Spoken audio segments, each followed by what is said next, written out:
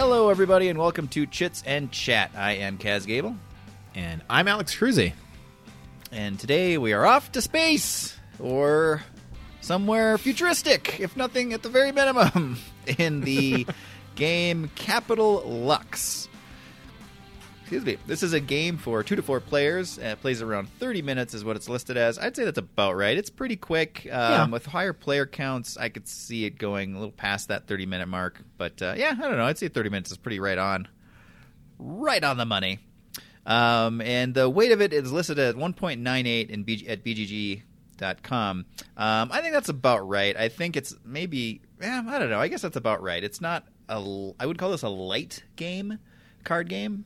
But it is a card game, and it is there's some learning curves here more than other games, I think, of this ilk. So I feel like it's a little advanced-ish. Be the best way to put it. Or the most confusing way to put it. A little bit. Little bit of both. Designed by Eilif Svensson, Christian Amundsen Ostby, and artist Kwanchai Moria. And published by Aporta Games. I think that's the copy that I have as well, but I don't have it with me, so I'm pretty sure that's the copy I have is Aporta Games. But this is a game of set collection and drafting and timing your plays and card actions and all sorts of interesting stuff mingled up together. So let's talk about how we play it, and then we can talk more about our impressions of the game itself. All right. Basically, in the game, you're going to shuffle up 72 of the profession cards. These cards come in 4 different flavors, or as they call them, professions. And then they're numbered 2 through 6, and they're different variations of values throughout each. You're going to have the 4 capital cards. There's just one of each that basically tells you what each of the professions do. Those are going to be placed out face up, the blue, pink, green, and yellow. And then you have 4 modifier cards, which there's a -1, -3, a +2, and a +4. Those are going to get shuffled and placed face down just in a stack off to the side. And there's actually also 8 golden discs, or possibly 8 golden squares, depending on what version of this game that you have. They changed it. What's going to happen is, of those 72 profession cards, you're going to deal out 6 to each player. Unless you're playing a 4-person game, then you're going to deal out 5 to each player. The beginning of this is going to start off as a drafting situation. So you're going to pick 2 of the cards in your hand and pass the rest to the player to your left.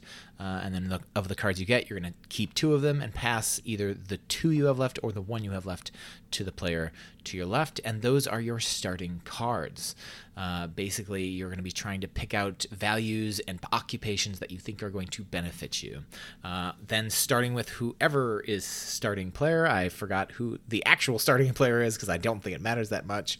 But in future rounds, it is whoever has the most value in their particular, I think it's their particular capital. I can't remember if they call it whatever their tableau in front of their hometown is what they call it.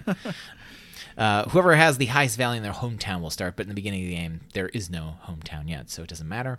1 profession card will be drawn from the top of that deck and placed out into whichever matching profession it goes to. So if you pulled out a green card, you'd put it with the green cards, and that area is essentially called the capital. On a player's turn, they're going to pick 1 of their cards in their hand, and they're either going to play it into their hometown, and they've just added to their hometown, and that's it. That's all that happens. Or they can play it into the capital. If they play it into the capital, then they get the effects of whatever that is. The 4 different effects are the agent. If you play an agent into the capital, then you get to take 1 of those modifier cards mentioned before. You'll take the top one off the deck, look at it. Only you get to look at it.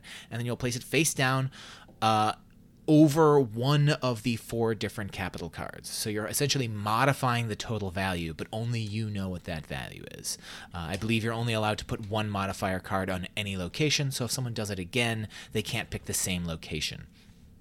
If you place at the cleric or the pink cards, you get to take one of the cards that is already at the capital from any one of the 3 different you can't take from the cleric's spot. You can take one of the cards from the capital, and it will be the lowest value in one of those categories. When you take it, it goes directly into your hand.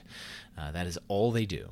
The Scholar, when you place at the Scholar, you will take one card from the top of the face-down Profession cards deck, and you will add that to your hand.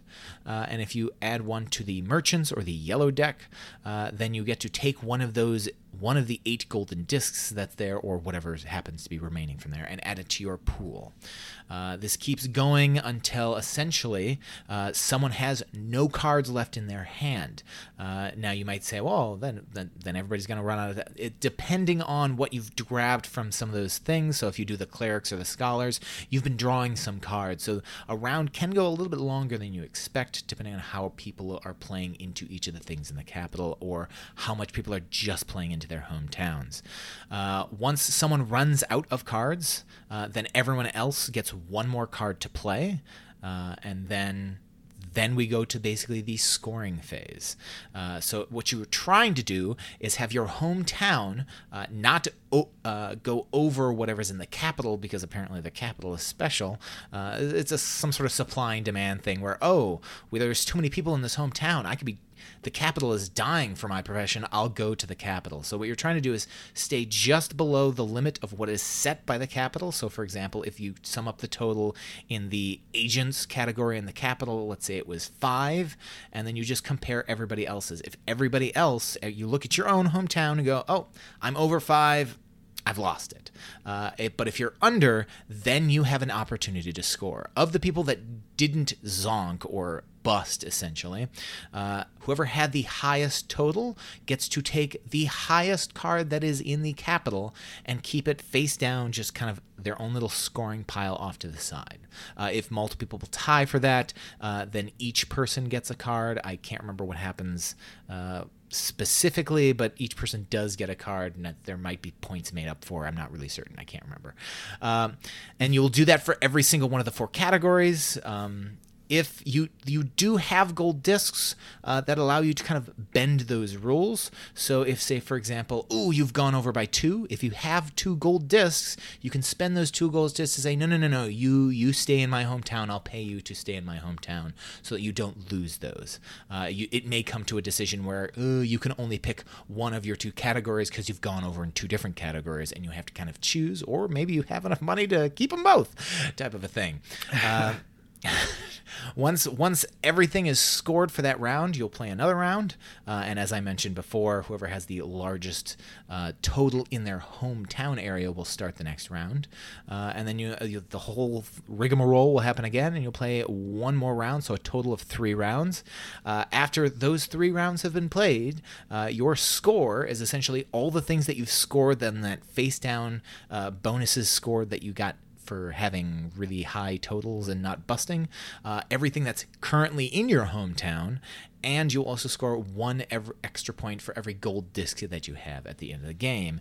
Whoever has the most points at the end wins the game.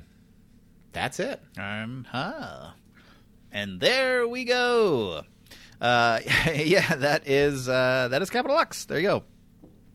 So this game has I was going to say there's more complexity here than it seems, but not really. Anyway, this is an interesting game. It's got a lot of interacting parts, and there's more strategy.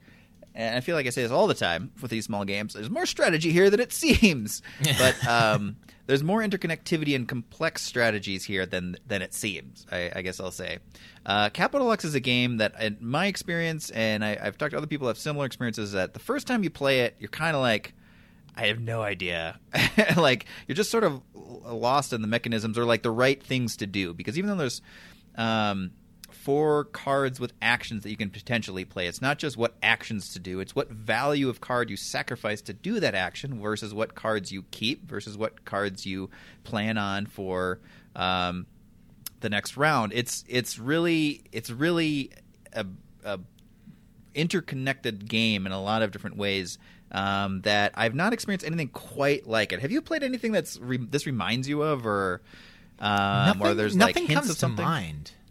Yeah, nothing specifically. It is a very unique game. I've played games where you're kind of building a thing, but not something where you're kind of limiting what you have in your own tableau compared to some other tableau. It's usually like, oh, I'm just comparing mine to other people. There are definitely ones where I have like there's Seven Wonders, and like Alhambra does something similar with that, where you're just trying to maximize your own or compare yourself to others. Just like, ooh, gosh, I'm doing really well in this category, but I probably should focus on that one, or I can kind of give up on this category. I should just let that one go by the wayside and try and focus on this type of thing. But this is definitely a unique thing where you can definitely give up on a category, but in order to score, you have to kind of focus on something, or there has to be some sort of tug of war, essentially. But it's not just against your opponent; it's also against this middle capital area that is kind of it's not even a tug of war, really. It's a tug of war, but it's like a three-way tug of war type situation, and it's very weird. I'm imagining a tug of war happening between a loop where people are pulling, and I don't even know how that would work. It's a very weird situation, and it takes a little while to kind of wrap your head around what the best move is in certain situations. We played this 2 times a while ago, and I absolutely hated this game. I think I may have not absolutely completely grasped it. It was my first 2 times playing. Then we played it just a little bit ago. And I enjoyed it more. I still don't love the game. I think I'm still a little bit soured on those first 2 games. I know this game can, if you don't know what you're doing, you can definitely get caught in situations where you are not going to be able to dig yourself out of a hole. And I think that happened to me in both of those games, where it was just like it didn't matter what I did. I just kept digging myself deeper. I kept playing things to add modifiers, and I was hoping to get negative modifiers, and I never, the entire game, I pulled 6 modifiers throughout the whole game, and I never pulled 1 negative modifier. Every time I'm like, if I just need 1 negative modifier, and then I might be able to swing something. No, it didn't. And so it didn't matter so basically it was a wasted turn and a wasted card, and I could have, put that value somewhere else, and I just could not sway things. And usually by mid-game, I'm like, it doesn't matter what I do, I'm gonna lose, because I'm already so behind. I just can't make up anything I've lost. Although the game we played recently, I think I had a little bit more of a grasp, although there definitely could have been times where things turned, but I may have been in a better mindset to kind of track cards, because I think keeping track of the cards is very, very important. Knowing what other cards are out there really changes what you want to play, and especially seeing what cards people are picking up is a huge deal. And I was definitely more focused on that, because we were playing a lot of green and pink cards, especially a lot of pink cards. And so we were just like, okay, I know he has a yellow 3. I need to remember that, because he's probably going to have to play that eventually. So he's probably going to be changing that total. So I need to focus on, or he might be adding it to his own pile. And there was definitely one point in time where I know you had a yellow 3, I had like a yellow 4 and a yellow 2, and the limits were really close, and you had a lot of gold, and I had to do a lot of math in my head going, all right, if I play the 2 out there, he's going to be short, and he doesn't have enough to pay for it. But then I have to play the 5 in my own thing. Do I have enough coins if I do that? And it was one of those things where I would, as long as I played a yellow out into the capital. And so there was like the boundaries of where things need to go, and also knowing I need this round to end. How am I going to make it end without pushing myself over the limit? Or how can I play a card so that I don't get another card, which can be sometimes the worst thing. You might be sitting on a green card in your hand going, all right, I want the round to end. I can't play it in my hometown or I bust, but I can't put it in the capital because then I draw a card. I don't want either of these situations. Which is the least worst? Or maybe if I play it out into the capital, maybe I'll draw a card that I don't mind playing into my hometown, but I really want this round to end. Maybe he'll end it for me, and I just don't have to worry about getting rid of this card. I don't know. And there are really tough decisions, and if you're not paying attention, they're going to be even tougher in this game.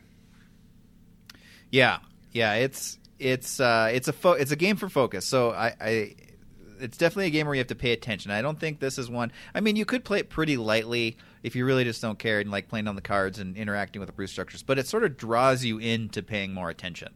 like like even if you're playing it, like you're sort of drawn into the decisions you just mentioned of oh man, well I gotta think a little bit strategically about this, but then it kind of leaves you down the rabbit hole. But if that happens and this happens, then okay, all right. At the end of the day, though, I'm gonna play this and see what. No, hold on. No, I'm gonna play this. Okay, there we go. At least that's how I play it. And but at the same time, I don't want this to feel like this is such a dense game and it's very inaccessible. For being a medium weight card game, it's really accessible, I have to say. Although I will agree with what you mentioned earlier, and I kind of mentioned at the top of the show, is that your first couple playthroughs, or your first playthrough, there is a learning curve here. This game wants you to think a certain way. And your experience with other games is going to sort of set you up thinking one way. And it's a little off-center how it wants you to think about this game. And so it does – I remember having that experience too where I just felt like, man, I just can't get a foothold here until I played it another time. And then I was like, oh, okay, all right. I kind of get the strategies that it's laying out before me here and how they interact. And part of that, I think the difficulty is because it's a several-round game – and you have collection. Your collection in front of you is carrying from round to round. Like you said before, you can accidentally really shoot yourself in the foot with like one color or another, and you're just never going to get that one. You know what I mean? You're never going to get a bonus for that, and so you kind of can drag behind. But I don't know. There's something about Capital Lux that I just really, really like, and I don't think it's for everybody. But I do think that it applies or would be an appealing game to a broad swath of gamers. And this is not a game that I'm like constantly picking up, but every once in a while I pick it up, and I really enjoy jumping back into it to play it. So it's one of those games. Yeah. But. Yeah, I would say too. Like, so my experience, we played some 2-player games, and I really like this as a 2-player game. I think it shines. It plays. It's interesting how it stacks up with 3 and 4. 4 is kind of zany, but at the same time, you kind of start forming these unofficial alliances, or just like it's interesting to see what's going around the table as it comes back to you. You get more opportunities as well because there's more cards being played out. People are more limited in the options to put them in front of themselves versus trying to keep up with the central deck. Obviously, the card count drops for the higher player counts a little bit by one card, but it's anyway. What I'm saying is that it stacks well and it plays very differently. I think this is a really, really, really good 2-player game. I enjoy playing it 3 and 4, but also at those counts, you have to take it a little less seriously because it adds a little variability of craziness or just invariability or what do you call it? Chaos to the game structure.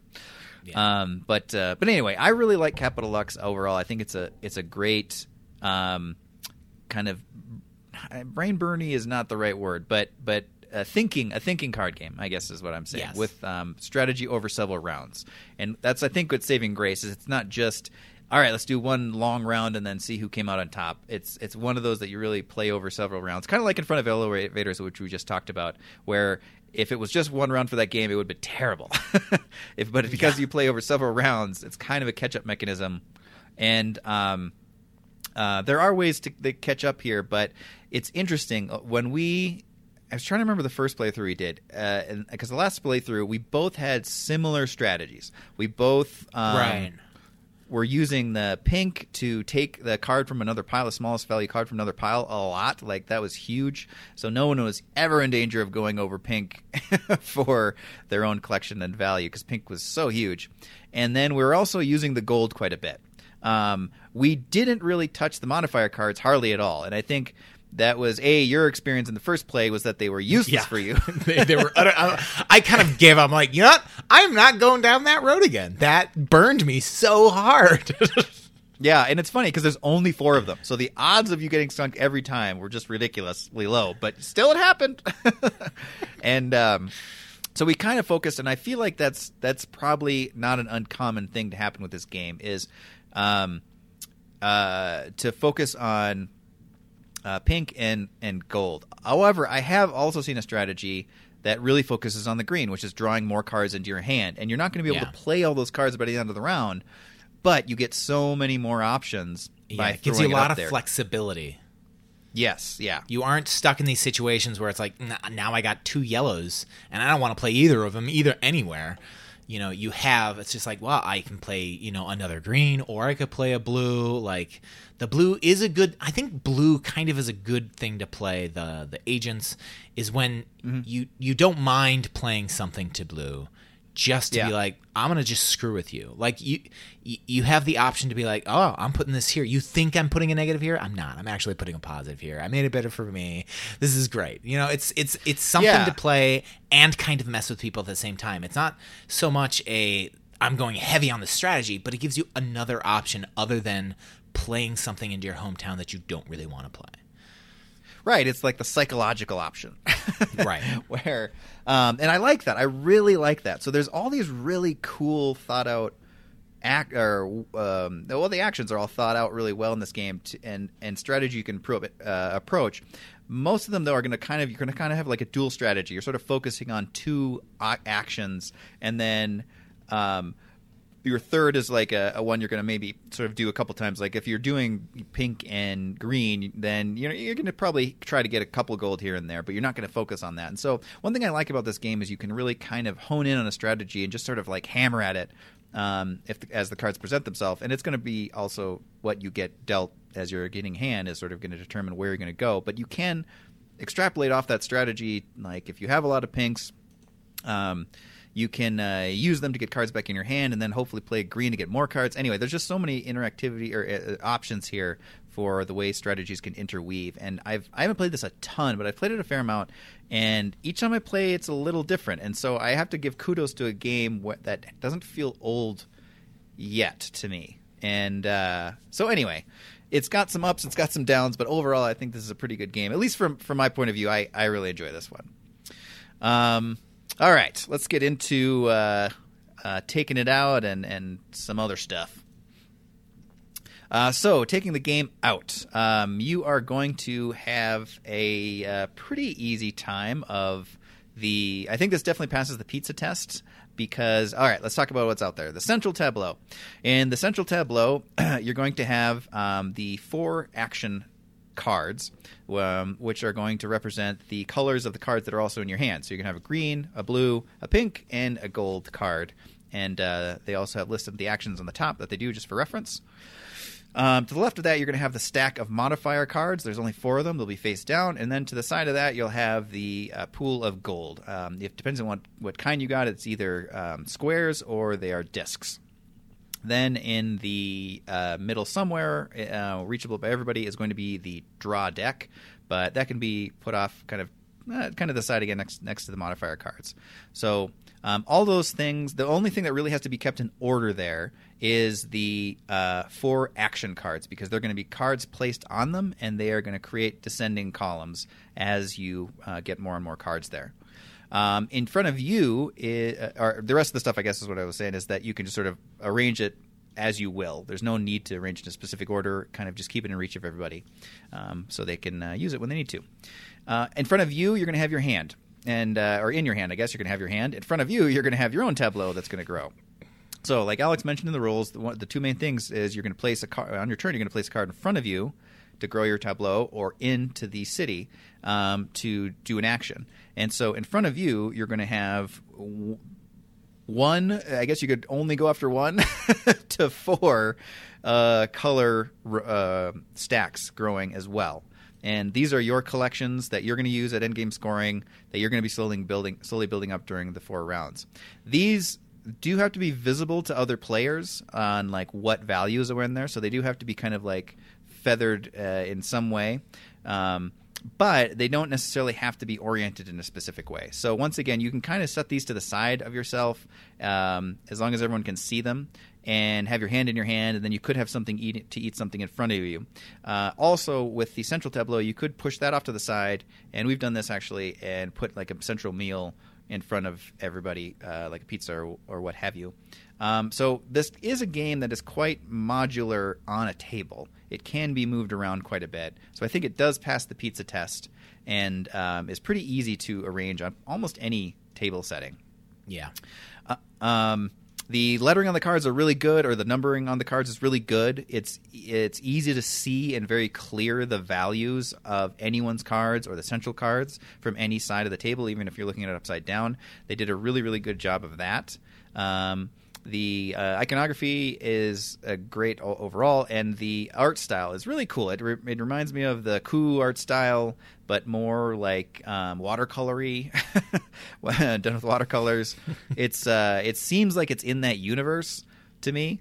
It's sort of like the weird future people in weird future dress. But there's like a softer feel to the art, which I really, really like. I really like it. Very, very vibrant and colorful. But anyway, yeah. So it's very modifiable. I think it passes the taking out test for flying colors. The vibe of it is good, but it's also something that you have to consider. Like, what type of game do I want to play? Do we want to play something where we're going to be doing a lot of chatting? This probably isn't the game. This is a game that you're going to want to kind of settle in and focus on. But if that's what you're in for or up for, this is a good choice. I think it's an okay choice for me. I'm not sold on it. I don't hate it as much. I'm going to tell you right now, when we said, oh, we have to play this again, because actually we recorded this one time before and we lost the file. And I'm like, oh God, now I have to play this again. I was dreading playing it a third time. I didn't mind it as much the third time, but I'm still not 100% sold. So this is a game where if you said, hey, let's play Capital Lux, I wouldn't be dreading playing Capital Lux, but I wouldn't say I'd be giddy to play Capital Lux. So it's still not like a game I'm dying to like go get and play, but I wouldn't mind playing it another time. So it's kind of the middle of the round for me, middle of the table. I could take it or leave it myself. I do appreciate the game for definitely what it is and what it does. It's kind of a cool thing that it does, but I don't think it's completely my thing. So yeah, fair enough. Sounds like resounding support to me. No, actually, it's funny because when we had to replay it, I was actually excited because I knew you had a bad experience the first play, and I was just like, oh, come on, it deserves a better shake than that. I understand, not liking a game or a game betraying you and just being like, nah, that's it. But I also was like, oh, I think you'd like this more if we could get another shot. So I was really excited. So did I lose the files or did I intentionally delete them? Yeah, I'm kind of thinking for a while there, I'm like, I think he intentionally deleted 3 files just so that we could play this one game over again. Capital Lux, he'll know what I'm doing. He'll know. So I clearly have to delete. I have to delete all of the ones we've done since then.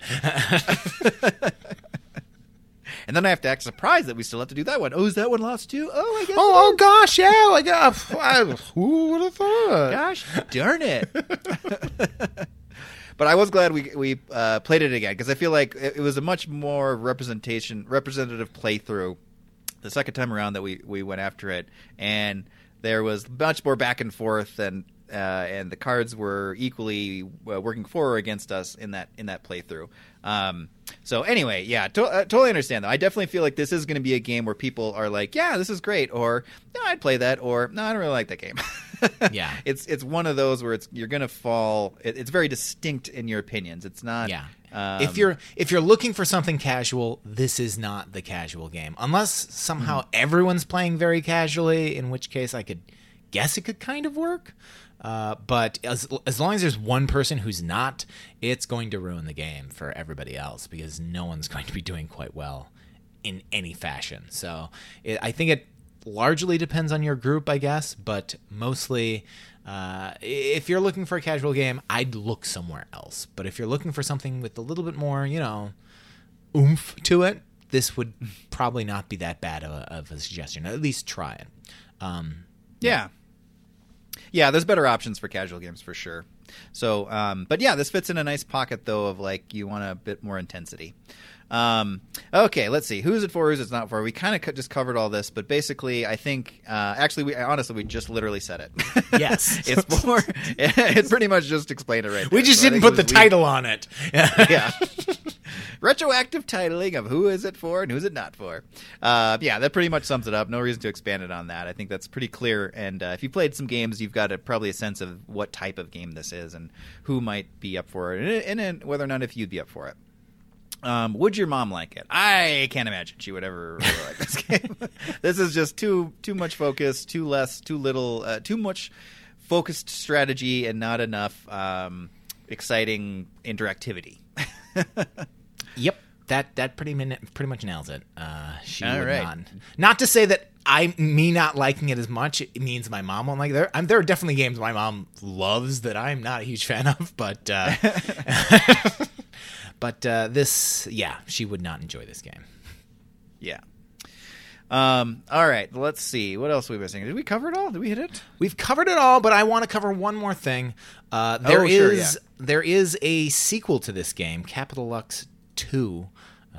I don't think there is a subtitle to that. I think it's just Capital Lux 2. It's the same game, but with more stuff. So if you happen to see Capital Lux 2 out there, it is a subtitle, Generations. So Capital Lux 2 Generations. It contains everything that is contained in the original game, but they kind of made things look pretty. I think they made the gold tokens have like a head on them, so it looks like a coin rather than. Although I think I preferred wooden discs, and it allows you kind of change out the different powers that are in the game. They come with power tiles, is what they call them, and there are a total of 16 power tiles, 4 of which are the powers that are in the original game. So the Agent, Cleric, Merchant, and Scholar are all there from the original game. So if you wanted to play the original game, or as they call it, the beginning, you can play that way. They have suggested ways. I think they're called Revolution, Harmony, and Anarchy, which are basically the other sets of ones. So it's like Infiltrator, Doomslayer, Follower, and Converter make the Revolutionary. So you'll be playing with those different powers, although you can mix and match if you want to. They just have their suggestions of how you should play them, but there's nothing limiting you there.